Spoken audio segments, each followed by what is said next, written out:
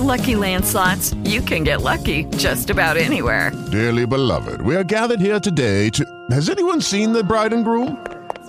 Sorry, we're here. We were getting lucky in the limo and we lost track of time. No, Lucky Land Casino, with cash prizes that add up quicker than a guest registry. In that case, I pronounce you lucky. Play for free at LuckyLandSlots.com. Daily bonuses are waiting. No purchase necessary. Void where prohibited by law. 18+. Terms and conditions apply. See website for details. Blog Talk Radio.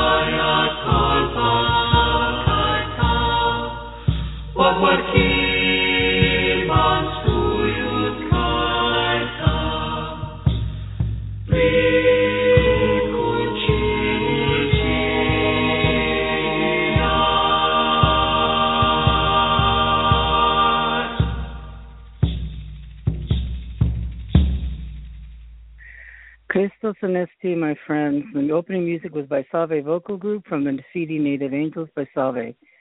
This is really a great CD, and it's awesome. There's many spiritual songs with native instruments, with Gregorian chanting, unlike anything you've ever heard.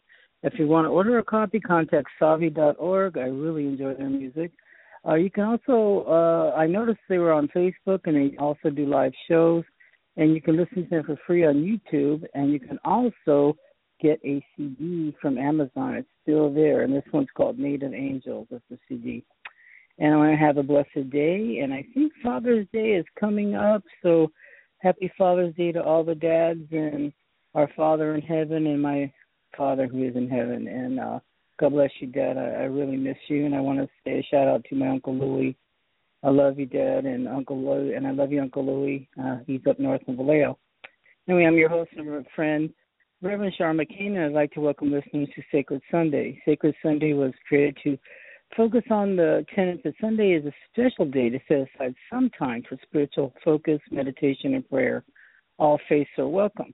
I'm a Christian in recovery, and all Bible readings will be out of the Ryrie Study Bible. You may use any Bible you wish.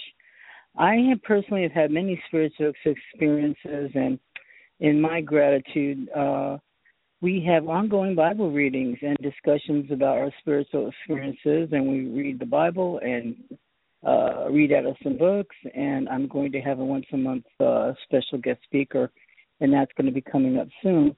And I'm just focused on being my real self and carrying the message as it's given to me. So I don't swear by any other whatever. It's just, this is just me and my time that I'm doing this for my higher power on Sunday mornings. And I am a Christian, and that's just the way it is, just simple as that. So the calling number is 619-924-9744, and Sacred Sundays airs every Sunday, 11 a.m. Pacific Standard Time, and we're making our way straight through the Bible.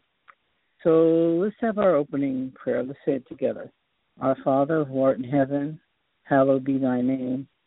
Thy kingdom come, thy will be done, on earth as it is in heaven. Give us this day our daily bread, and forgive us our trespasses, as we forgive those who trespass against us. And lead us not into temptation, but deliver us from evil. For thine is the kingdom, and the power, and the glory, forever and ever. Amen. In the name of the Father, Son, and the Holy Spirit. Amen. And we pray for all the Christians that are being persecuted worldwide because of their faith. Their freedom to worship and lives are in jeopardy, and those whose lives were taken for distorted and evil reasons, and they have become martyrs. We pray for all those suffering from violence here at home and abroad. We pray for those who are sick in mind and body, and those who are lonely and uncomforted. Please, God, forgive us our sins. We also keep in mind in prayer those suffering from domestic violence in their own homes, and we also pray freedom from addiction of all kinds. Please, God, send your Archangel Michael to fight against evil and protect all of us, and all your angels to watch over everybody. Our prayers will go out to all those who suffer in the world, including the animals that can't speak for themselves. We also pray for the wisdom of our president and the rest of our policy makers. They have many decisions to make, and we are praying for all countries for the problems of suffering all over the world. Thank you, God. Amen. And we ask Jesus to bless us and help us grow in his care, and that we also grow in understanding. We pray for everybody and their families are in our prayers. And I want to say happy birthday to everybody that has a birthday today, and God bless everybody for any special graduations. I know there's been a lot of graduations, and congratulations on all your accomplishments, and that happy anniversary to the special anniversary people, too. Now, I read the study Bible. That's the one I'm reading out of every Sunday, and that is because I found my original copy by the trash can. Somebody threw it out. I picked it up, and it said Study Bible on the cover. I started studying my Bible, and now I'm on my second one because I wore out the first one. Anyway, I should start getting the other one out so we can read our notes and everything, because it's really something. Anyway, you can use any Bible you wish, of course, and the one that's comfortable for you. But there's also a couple online resources, which I've also used. It's www.biblegateway.com and also www.biblia.com. So let's read last week's feisty summary of chapter 6. And remember, it was about sue not, lest you be sued. That was our title. And then Paul has given other advice. We don't take each other to court for every little thing. Somewhere Judge Judy is cheering. Seriously, Corinthians, if you have those issues with each other, take it to the church. Let the community help settle it. And it sounds like a good idea. That's a better way than going in front of a bunch of non-believers in Roman court. Yuck. What would it be even better if Christians didn't sue each other at all, but Paul's not going to shoot for the moon here. Anyway, the Kingdom of God entrance exam. After all, Paul explains, terrible people are not going to inherit the kingdom of God, not even a little bit. Fornicators, idolaters, adulterers, male prostitutes, sodomites, thieves, greedy folks, drunks, abusers. Well, Paul says it's all out. Paul points out that some of the folks in Christian church used to be guilty of all kinds of stuff. But then we were baptized in Christ, and all was good. Phew, just trying to keep it that way, guys. It does a body good. Because they become new people through baptism, it seems Corinthians think they can do whatever they like. Not quite. Sure, they can go around having sex with loads of different people and eating whatever they want, but Paul doesn't really think this is a great idea. They've got to treat their bodies right. After all, the Corinthians' bodies belong to God. They're his temples, remember?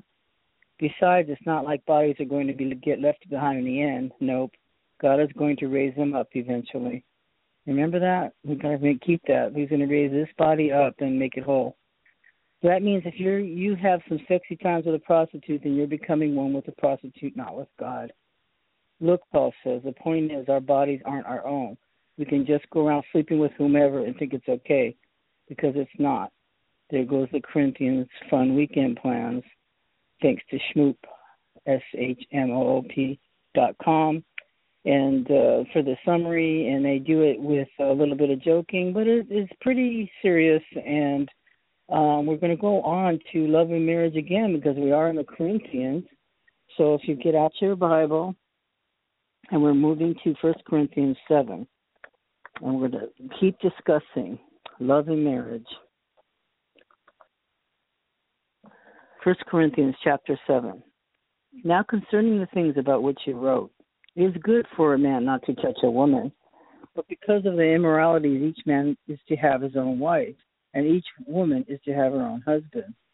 The husband must fulfill his duty to his wife, and likewise also the wife to the husband. She does not have authority over her own body, but the husband does. And likewise also the husband does not have authority over his own body, but the wife does. Stop depriving one another, except by agreement for a time, so that you may devote yourself in prayer and come together again, so Satan will not tempt you to because of your lack of self-control. But I say, by way of concession, not command. Yet I wish all men were even as I am myself. However, each man has his own gift from God, one in this matter and another in that. But I say to the unmarried and to the widows that it is good for them if they remain as they are, even as Paul is. And if you do not have self-control, let them marry, for it is better to marry than to burn with passion. Now we're up to 10. So we're reading chapter 7, 1 Corinthians 7, verse 10. But to the married I give instructions, not I, but the Lord, that the wife should not leave her husband. But if she does leave, she must remain unmarried or else be reconciled to her husband, and that the husband should not divorce his wife. But to the rest I say, not the Lord, that if any brother has a wife who is an unbeliever, that she consents to live with him, he must not divorce her. And a woman who has an unbelieving husband, and he consents to live with her, she must not send her husband away. For the unbelieving husband is sanctified through his wife, and the unbelieving wife is sanctified through her believing husband. For otherwise your children are unclean, but now they are now holy. Yet if the unbelieving one leaves, let him leave, and the brother or the sister is not under bondage in such cases, but God has called us to peace.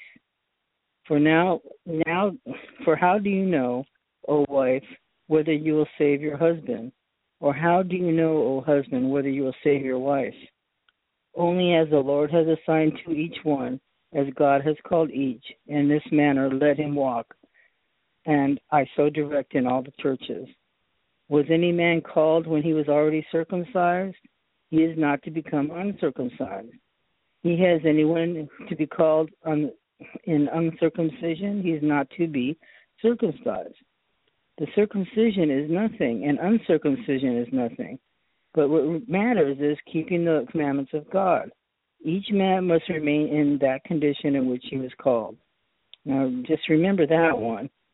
So we're trying to understand. He's trying to, part of me is thinking about this. This little part is that's why you're not supposed to escape the mountains by yourself and go in isolation. You just carry on with your work once you're saved. Do the same things and you improve the inner man, the inner person. Anyway, verse 20, each man must remain in that condition in which he's called. For you were called while a slave. Do not worry about it, but you are also able to become free. Rather do that. For he who is called in the Lord while a slave is the Lord's free man. Likewise, he who is called while free is Christ's slave. You were bought with a price. Do not become slaves of men. Brethren, each one is to remain with God in that condition in which he was called. Marriage and Christian service. We're on verse 25 now. Now concerning virgins, I have no command of the Lord, but I give an opinion as to one by the mercy of the Lord is trustworthy. I think, then, that this is a good in view of the present distress, that it is good for a man to remain as he is. Are you bound to a wife? Do not seek to be released. Are you released from a wife? Do not seek a wife. But if you marry, you have not sinned. And if a virgin marries, she has not sinned. Yet such will have trouble in this life. I am trying to spare you. But this I say, brethren, the time has been shortened, so that now those who have a wife should be as though they had none, and those who weep as though they did not weep, and those who rejoice as those who do not rejoice, and those who buy as though they did not possess, and those who use the world as though they did not make full use of it, for the form of this world is passing away. That's interesting. But I want you to be free from concern. One who is unmarried is concerned about the things of the Lord, how he may please the Lord. But the one who is married is concerned about the things of the world, how he may please his wife. And his interests are divided. The woman who is unmarried and the virgin is concerned about things of the Lord, that she may be holy in both body and in spirit. But one who is married is concerned about the things of the world, how she may please her husband. This I say for your own benefit, not to put a strain upon you, but to promote what is appropriate and to secure undistracted devotion to the Lord. But if any man thinks that he is acting unbecomingly toward his virgin daughter, if she is past her youth, and if it must be so, let him do what he wishes. If he does not sin, let her marry. But if he stands firm in his heart, being under no constraint, but has authority over his own will, and has decided in his own heart to keep his own virgin daughter, he will do well. And then both he who gives his own virgin daughter in marriage does well, and he who does not give her in marriage will do better. Okay, marriage and remarriage. A wife is bound as long as her husband lives, but if her husband is dead, she is free to marry whom she wishes, only in the Lord. But in my opinion, she is happier if she remains as she is, and I think I also have the Spirit of God. Okay, let's go back and read this. I know in this modern times this was written, 1,000 years ago, 2,000 years ago plus, but we still have to read it. The Bible is true and faithful, and we're reading it, we're learning from it, and we're applying as much as we can to ourselves. Okay, so let's read the notes. 7:1. In this chapter, Paul is not writing a treatment on marriage, but is answering questions that have been sent to him. We only have one side of the correspondence. It is clear that Paul favored celibacy, though he approved of marriage. And for more complete New Testament teaching concerning marriage, see John 2, 1 through 11, and other notes. Probably a position taken by some in Corinth. Paul grants its validity, but states that marriage is better for those who might be overcome by practices of the evil society in which they live. From the mutuality of marriage, each partner has rights of his or her own and debts to the other. This refers back to the advice of verse 2 by way of concession, because marriage is not a must. One in this manner, for example, celibate, and another that is married. Even as Paul is obviously unmarried when he wrote these words. He might have been a widower. It is difficult, however, to substantiate that he has been married on the basis that he is a member of the Sanhedrin. This is uncertain that he is a member, also uncertain that members had to be married in the period before. Okay. According to Paul's and Christ's teaching, believers should not divorce. If separation does occur, the believer must either remain unmarried permanently or be reconciled permanently. These verses deal with marriages in which one partner becomes a believer after the marriage. And then Christ did not give any teaching concerning spirituality and spiritually mixed marriage, but Paul does. And his teaching is authoritative. Such spirituality mixed marriages are to stay together if at all possible. And he's talking about sanctified. The presence of a believer in the home sets the home apart and gives it a Christian influence it would not otherwise have. A believing partner, therefore, should stay with the unbeliever. However, this does not mean that the children born to such a home are automatically Christians. They are holy in the sense of being set apart in the presence of one believing parent. That's true. So keep believing. Don't give up. Okay, leaves. If the unbelieving partner chooses to separate, the believer must accept it. Though everything should be done to prevent separation. Nothing is said about a second marriage for the believer. Okay. The principle of remaining in one's marital relationship is part of a more general principle, and everything Christian is to remain in his calling, unless it's immoral. Celibacy is presented as desirable, though not necessary. Okay, the present distress. I think they were talking about then probably a particularly difficult circumstance in which the Corinthians Christians were passing.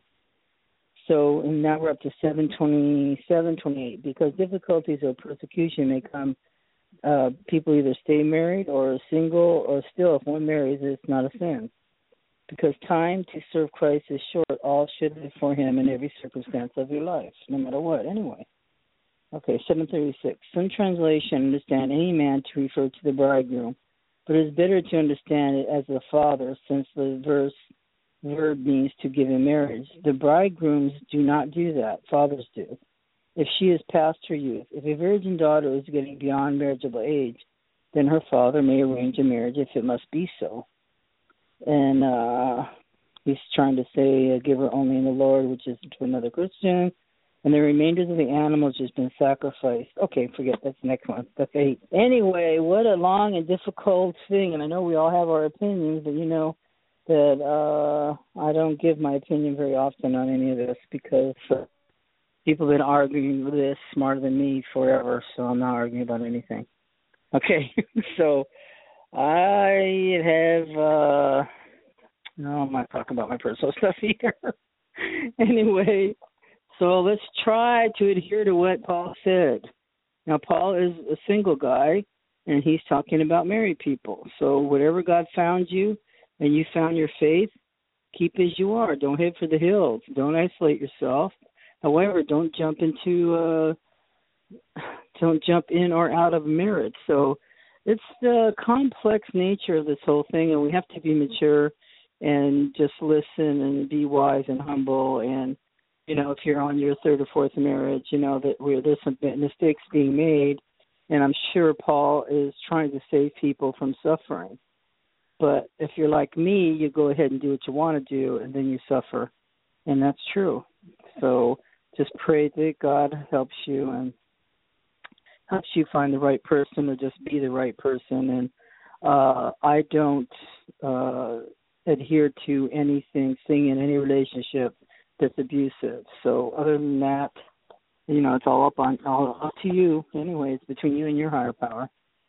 Okay, so let's see. I think we're going to do you want to do a little story? You just have time just for one little story because that was a very, okay. So this one is from Osella McCarthy, Hattiesburg, Mississippi. And the title of this one, I love it. It says, Set Aside a Portion. I was born on a farm in Wayne County, Mississippi, 88 years ago. I lived there with my mama, grandmother, and aunt.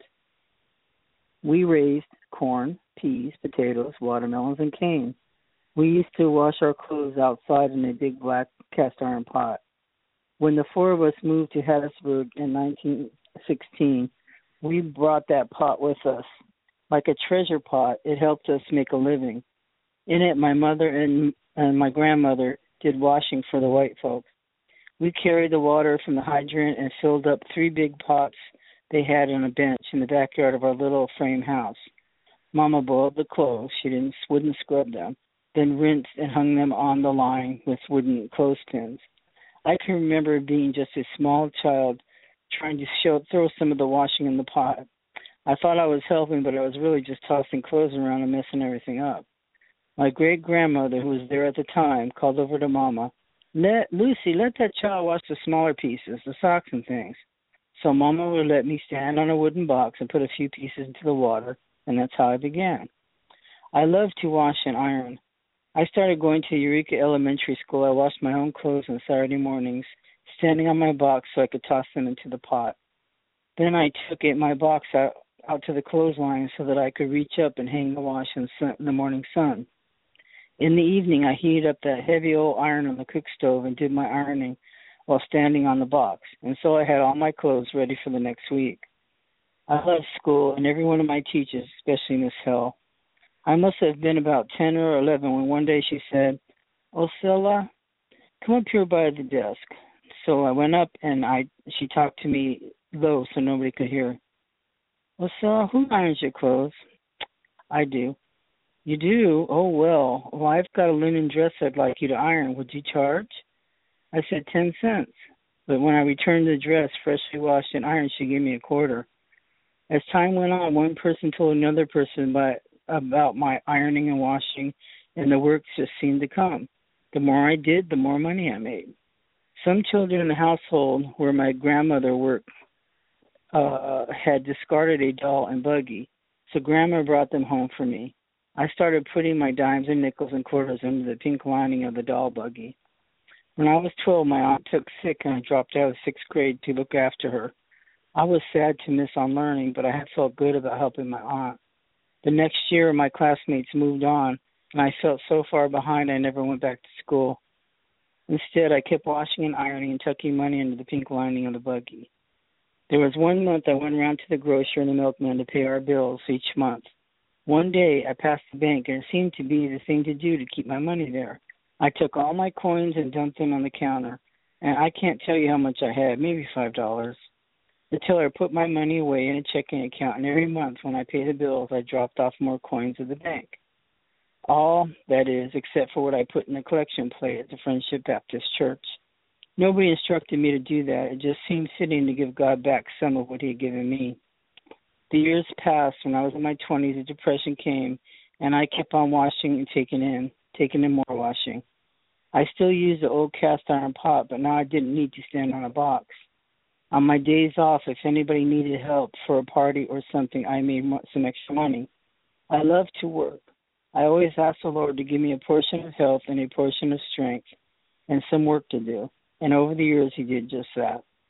I hear some people today have financial advisors who tell them to save their money and what to spend it on. Or people want more of this or more of that to make them happy. They just can't get enough. Well, the Lord portioned out the good things in life to me just fine. Who needs any more?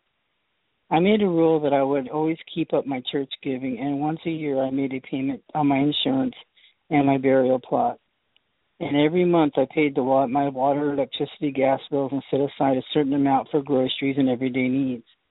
Over the years, God showed me how to spend a certain portion on this, how to spend a certain portion on that, and how to save the rest. It must have been him because nobody else showed me. One day I went to the bank to deposit more money, and the teller said, "Well, Ciala, if you put your money in a savings account, you'll get more interest in that money."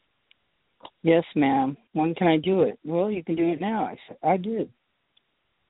Then on the visit to the people in the bank said to me, "Ciala, can you ought to put your money in CDs and build up more money?" And I said, "Yes, ma'am. When can I do that?" And she said, "Right now." So I did. And I just kept adding. Sometimes $20 a month, sometimes $15. I only went to the bank to put my change in dollars in, not to get them out. As long as I was able to keep working, I didn't see any need to take out that money and buy things I didn't have to have. Once a man down on 3rd Street was making a cedar shiffer robe, and I paid him $40 for it, but that was the first and last check I wrote. I also got my license as a hairdresser. In about 14 years, I washed and fixed people's hair. But when Mama got sick with cancer, I went back to washing and ironing at home so I could take care of her. Things were changing after the war. I had been charging $2.50 for a bundle of laundry, but as time passed, people gave me $10 a bundle. Some folks were switching to hand crank washing machines, but I kept using my cast iron pot and the line out back. I never needed much. If somebody gave me a pair of shoes that didn't fit, I just cut out the toes. And my Bible got so tattered from use, tape everything. I'm sorry. Let me go back. Okay. And if my Bible got tattered from use, I used to tape it up and keep the pages in. I never needed a car. I always walked wherever I went. I pushed a shopping cart back and forth to the grocery store about a mile down the road. I've got an old black and white TV. It gets one channel, but I never watch it. I'd rather read my Bible. In 1964, Mama died, and in 1967, my aunt passed on. So I've been by myself ever since. I was alone except for the Lord. I kept on working even after the age of most people retire. It was December of 1994 when my hands started swelling. I was doing washing for lawyer Mackenzie, and his wife, Miss Mackenzie, asked, "What's the matter with your hand?" "Creeping arthritis," I said. I had a touch of it before, but it's got me now. It's mighty distressing that I had to quit work at the age of 86. Oh, my God, this woman. But I said, "Lord, I want you to stay with me and guide me and protect me in all things," and he sure did. At the bank one day, they asked me if I wanted my money to go and when I passed on. Mr. Paul Laughlin, he's one of the officers there, sat down with me and spread out 10 dimes. He told me that each dime represented 10% of my money. I took a dime for the church, a dime for each cousin. That left 6 dimes for a dream I'd always had. I want to help some child go to college, I said. I've been going to give the rest of my money to the University of Southern Mississippi so deserving children can get a good education. I want to help African-American children who are eager for learning like I was, but whose families can't afford to send them to school. Paul looked at me funny and said, "Miss Rosella, that means you are giving the school $150,000. $150,000. I never realized how much I had and the amount. About took my breath away. Lawyer Mackenzie talked to me to make sure I really wanted to go through with my plan, and then he drew up the papers. He made sure that I would still have enough money if I ever needed it, and the rest would be given out over the years ahead, year by year. When the news came that what I had done got out, folks in the newspapers and magazines came around to find out who I was. I didn't see what all the fuss was about, but the invitations started arriving, and to come to visit the President in Washington, D.C., and the United Nations in New York City. I had never been outside of Mississippi except to Niagara Falls one time a long time ago, and the roar scared me so. But I went and got a Presidential Citizens Medal and honored by the UN. Who would have thought that I'd be making trips like that? But of all the new people I met, the one who meant the most to me showed up right in my own front yard. Last August, a lovely young girl ran up and threw her arms around me. "Thank you, Miss McCarty," she said, "for helping me go through college." It was Stephanie Bullock. She was about to begin her freshman year and the first to receive a $1,000 Osella McCarthy scholarship. Stephanie had brought along her mother, who was a school teacher, and her grandmother, who was a seamstress, and her twin brother, who was entering college also. We all sat visiting on the screened-in porch right off. We felt like family. Stephanie had wanted all her heart to go to USM, but since her twin brother was starting his freshman year at Jones County Junior College, the money was pretty tight. Even though her grades were good, she had been president of the student body at Hasbrook High. She kept missing out on scholarships. Nonetheless, she had gone ahead and applied to USM on faith, and her family asked the Lord for help. Everyone in the Bullock family prayed for something to happen.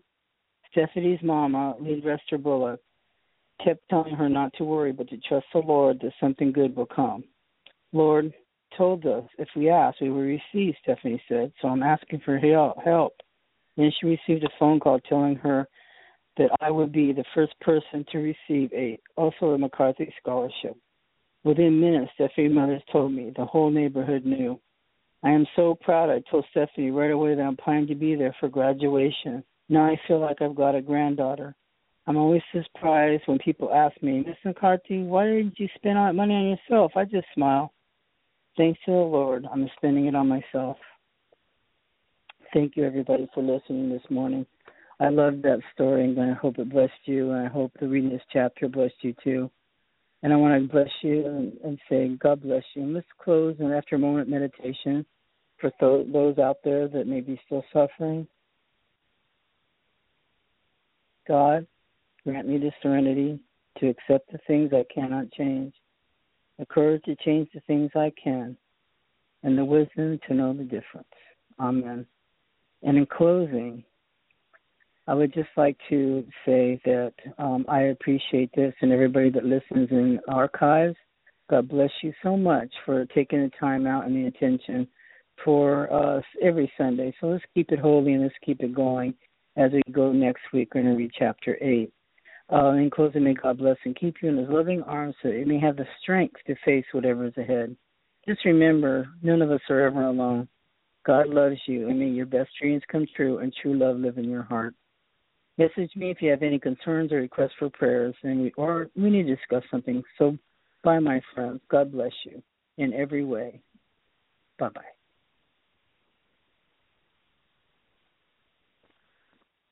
With the Lucky Land Slots, you can get lucky just about anywhere. This is your captain speaking. We've got clear runway and the weather's fine, but we're just going to circle up here a while and get lucky. No, nothing like that. It's just these cash prizes add up quick. So I suggest you sit back, keep your tray table upright, and start getting lucky. Play for free at LuckyLandSlots.com. Are you feeling lucky? No purchase necessary. Void where prohibited by law. 18+ terms and conditions apply. See website for details.